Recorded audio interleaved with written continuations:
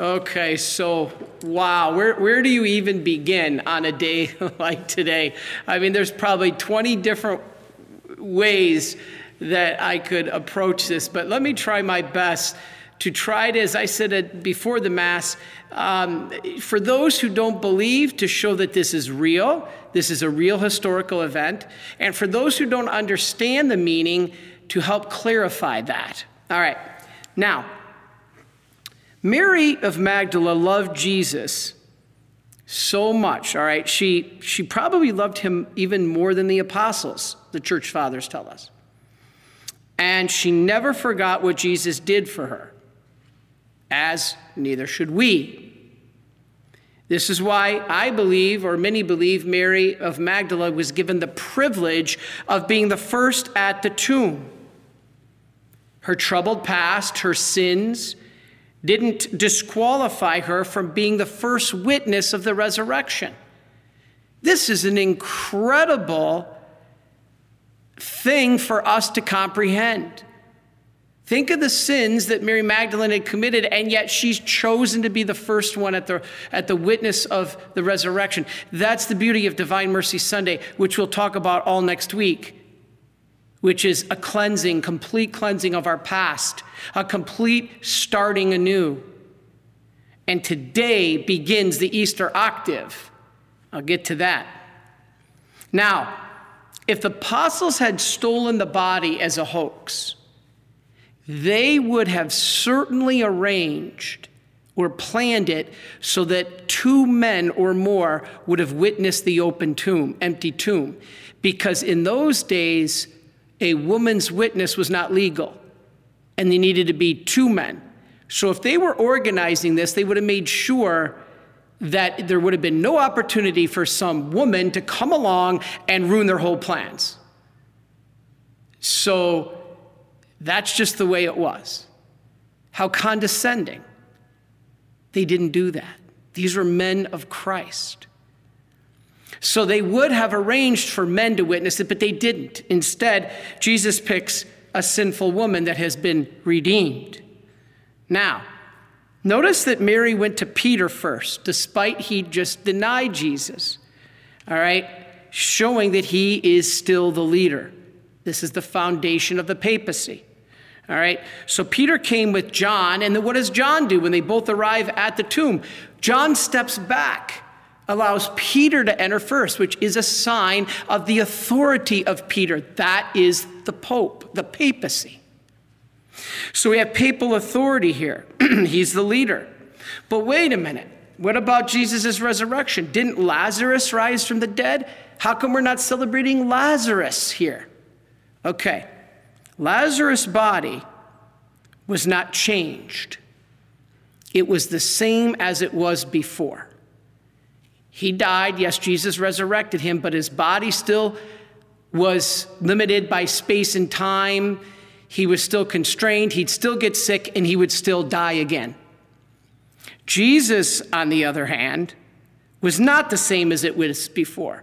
He's now not constrained by space and time. He can walk through walls. He won't ever die again.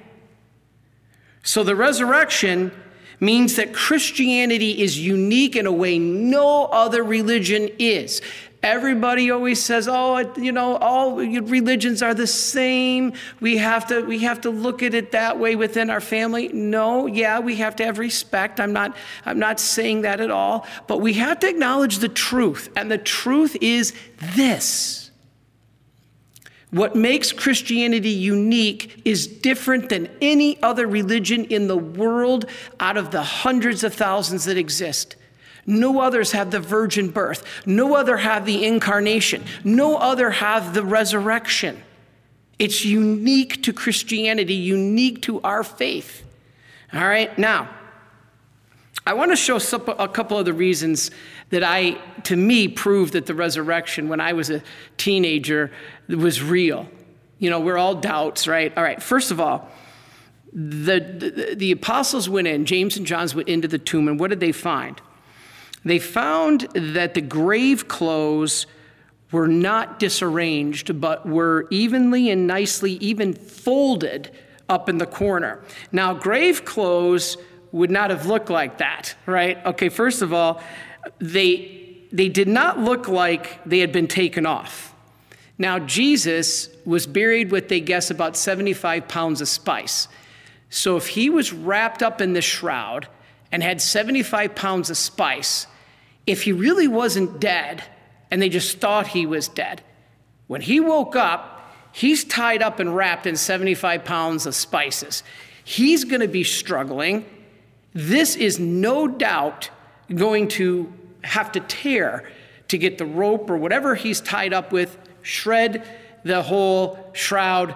There's no way this thing would be neatly, nicely looking like something beautiful. It would not have.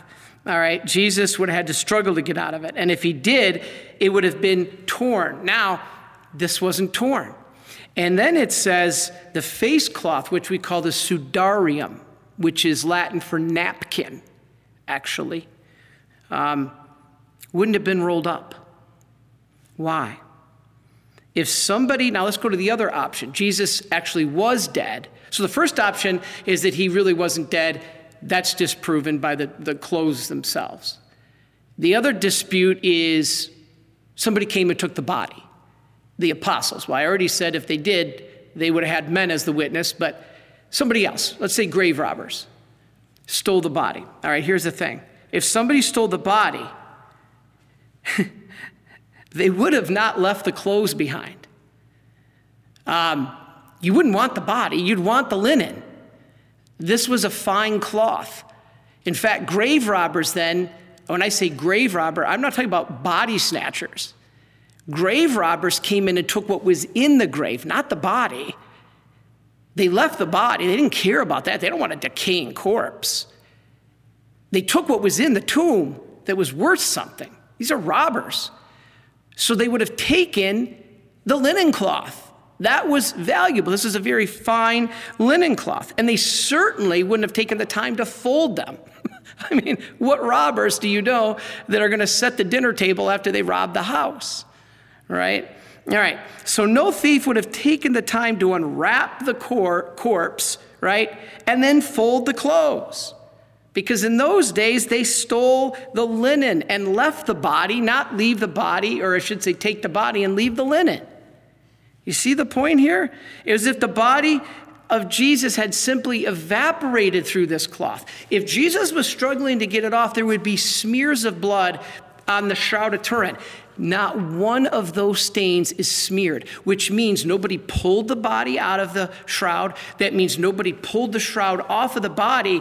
If they did, it would be impossible for there to not be blood smears. There's not a single smear of blood on the shroud. It's almost like the body evaporated through it. Now, the image on the shroud also matches what we know of Jesus.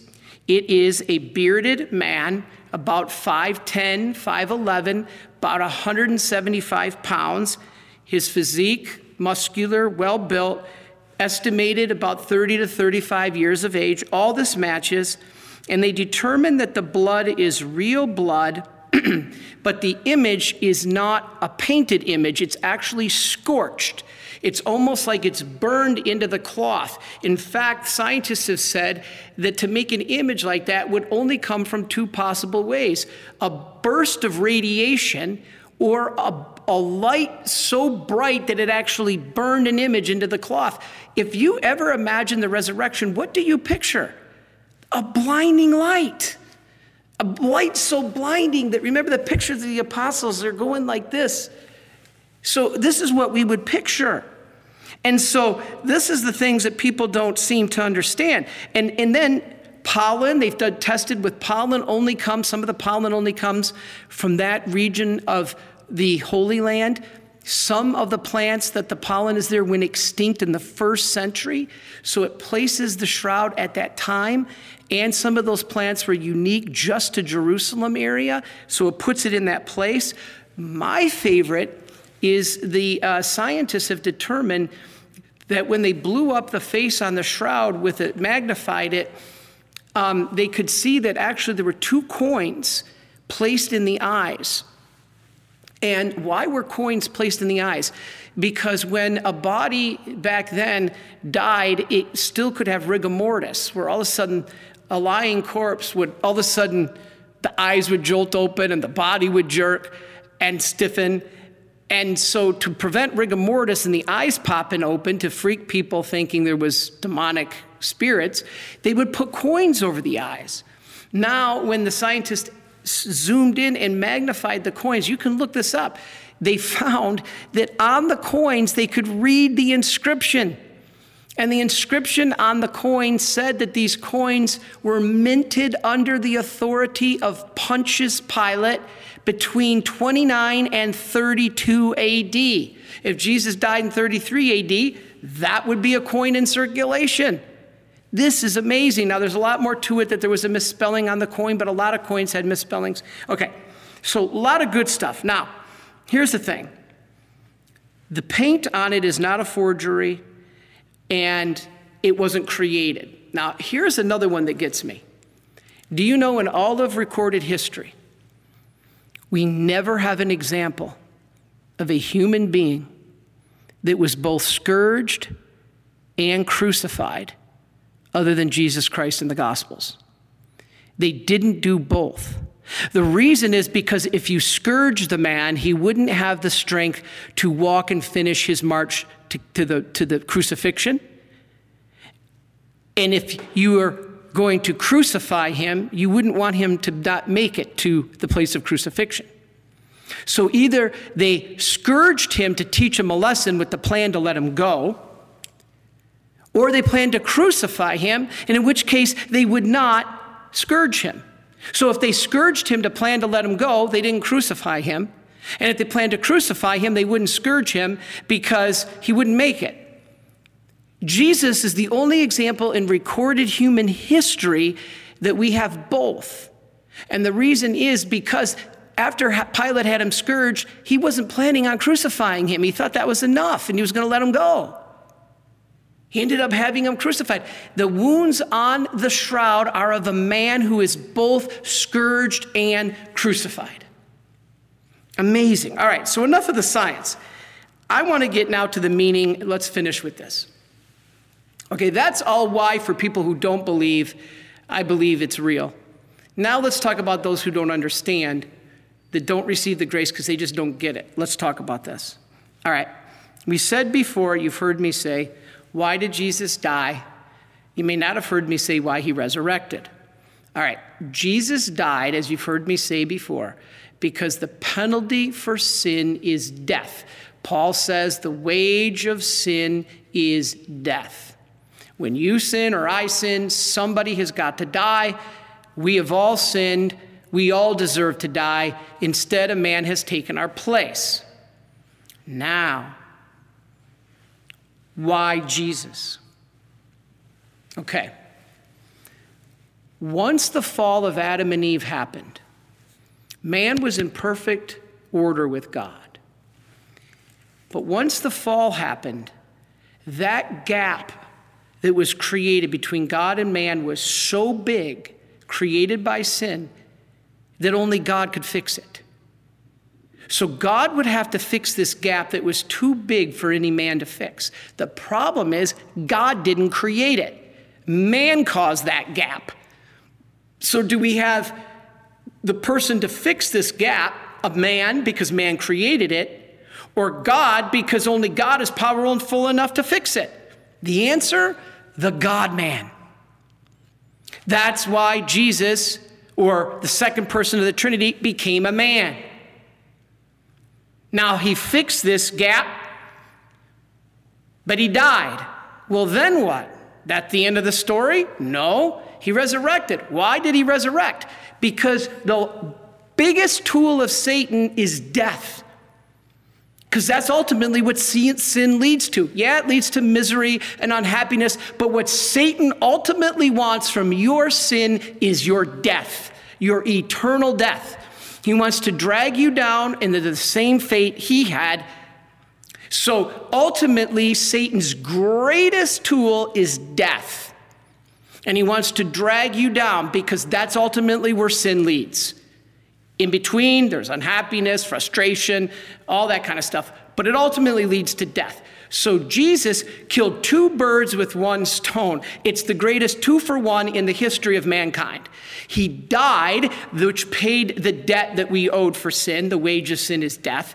Then he resurrected, which was saying, I'm going to defeat Satan, the greatest tool you think you got, and that is death. I'm going to smash it to pieces, because even death cannot stop God's mercy.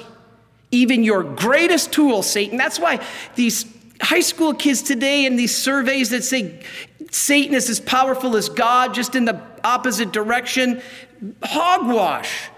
Satan is not as powerful as God, because his greatest tool, Christ just crushed.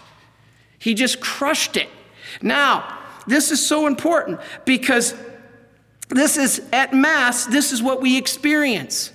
And this is ultimately what I wanted to get to, because at Mass, Father Seraphim taught me that God's 3 greatest acts of mercy, we see God's mercy everywhere, but there's 3 great acts of mercy. Creation, the fact that he created us. The first great act of mercy is the love between the Trinity was perfect love, but God decided to let that love flow outside of the Trinity, outward. And when that happened, we have creation. He created us out of love. So the first great act of mercy is creation. Now, who do we normally attribute creation to? God the Father. So the first great act of mercy is normally attributed to the first person of the Trinity, God the Father. Now, you've heard me say before, our faith is like a circle. All comes from God, all will return to God. Now, if we were all created by God, we all came from him. The problem is, it took Adam and Eve 10 minutes to get broken in the garden. They sinned, so what happened? I just told you. The God-man had to fix that gap. So in the second great act of mercy, the second person of the Trinity came down, redemption. We've all been redeemed, even souls in hell. Not everybody will be saved, but we've all been redeemed. So the second great act of mercy, the second person of the Trinity came down, redemption.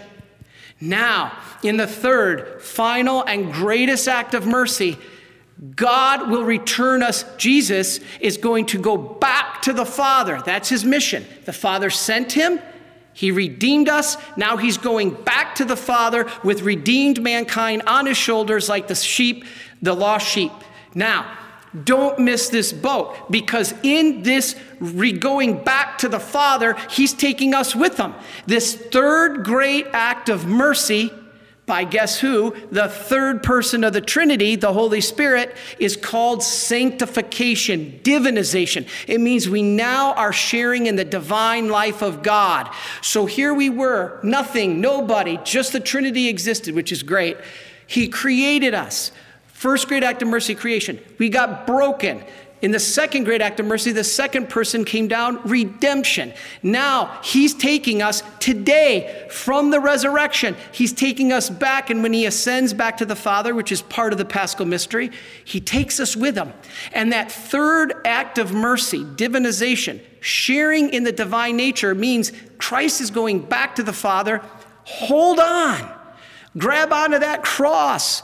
Grab onto it, hold on, because Jesus has taken us back to the Father, fixed, repaired, sanctified, and now divinized.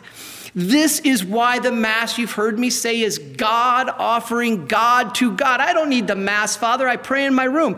Your prayer is imperfect. My prayer is imperfect. The only perfect form of prayer is this Mass. Why is it perfect? Because it's God offering God to God. God the Son offering himself through God the Holy Spirit to God the Father in atonement for our sins and the sins of the whole world. He's fixing everything. So when we have this, God the Holy Spirit offering God the Son and himself offering to God the Father to fix everything. It's God offering God to God. That's what's going on in the Mass right now. You are there at Calvary, as at the foot of the cross, as Jesus paid that debt to sin. Now he's taking us back. We're part of that. That's what the whole resurrection is about. Now, to finally finish, but come on, it's Easter. We gotta realize how much is here. We are beginning the most incredible 8 days. It's called the Easter octave. Now, the Easter octave is 8 days. Why? Why is this so important? All right, now,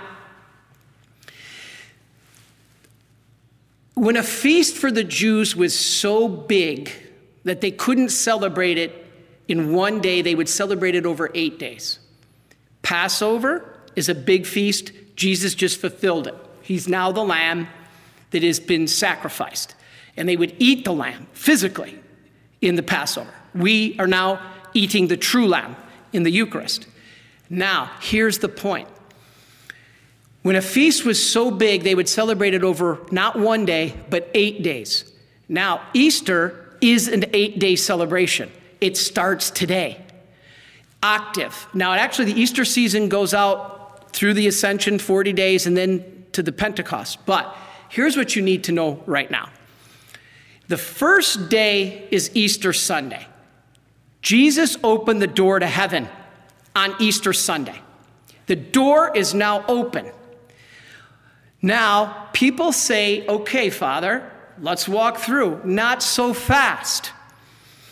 If Jesus is opening the door to heaven, we still have to journey to get there. That's why the Jews went through the desert of searching for the promised land. We too are searching and looking for that open door. It's a pilgrimage that we call life. And in our journey in life, we are searching for that open door that Jesus now just opened. Now, Jesus said, and we're going to talk about this next week, Divine Mercy Sunday. He said, I want it the Sunday after Easter, the 8th day. Why? Because on the Sunday after Easter, it has to be on that day, Jesus said. No other day. Why? Okay, because Easter is day 1 of the octave. Easter Sunday, day 1. Monday, Tuesday, Wednesday, Thursday, Friday, Saturday. Divine Mercy Sunday, the 8th day. Why? What does this all mean, Father? Okay. What was the perfect number to the Jews? 7. That was a number that was perfect. Well, then why does not have Divine Mercy Sunday on the 7th day, on Saturday? All right? Because 7 was the perfect number in regards to time, creation. Okay? But the number 8 to the Jews represented eternity. So here's everything wrapped up. If you've been sleeping or you didn't understand anything I said, just know this. On Easter Sunday, day 1, Jesus opened the door to heaven. The next 7 days, symbolic of the perfect number of time, you are on earth in your earthly pilgrimage, stumbling around the desert, the valley of tears, looking for the promised land. Then on the 8th day, you will enter into eternity. 8 represented eternity to the Jews. And that's what Jesus comes on the 8th day to get you, to take you into eternity. The thing is, if those 7 days, which Jesus opened the door to heaven, we're now searching our 7 days. This is our journey to get there. But on the 8th day, he's coming to get us. If he wants us to go to heaven, which he does, we got to be spotless. The problem is, we usually aren't. That's why Divine Mercy Sunday offers the complete promise of wiping you spotless so that Jesus, the groom, can take you home to his mother and father as his bride. Now, I'm not going to do it now, but next week I'm going to explain to you what those promises of Divine Mercy Sunday are, how we are cleansed, and why you need to do this. Because then you can be ready as the bride that Jesus as the groom comes to get on the 8th day to take you into eternity, so you're ready. The whole point is that we are ready. This is the meaning of these 8 days.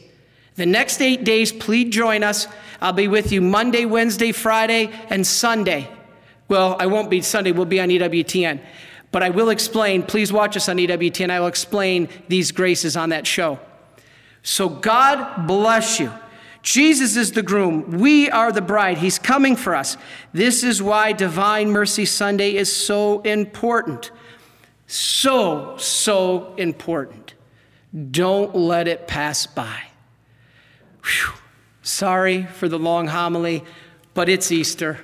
My goodness, the joy we need to stand from the rooftops and proclaim, this is everything we live for. This is everything we were created for, to know God, love him, and serve him, and to be happy with him forever in heaven. This is now the door that is opened. Christ has now redeemed us. Now what we got to do in the next 7 days called our life is clean up so that when he comes on the 8th day of Divine Mercy Sunday, we're ready. And so stay with us next week as we explain how to do that. Then you've got the whole picture of our faith. Happy Easter, and God bless you. Are you a Marian helper? Join our Spiritual Benefit Society and start sharing in the graces of all the daily masses, prayers, and good works of Marian priests and brothers all over the world.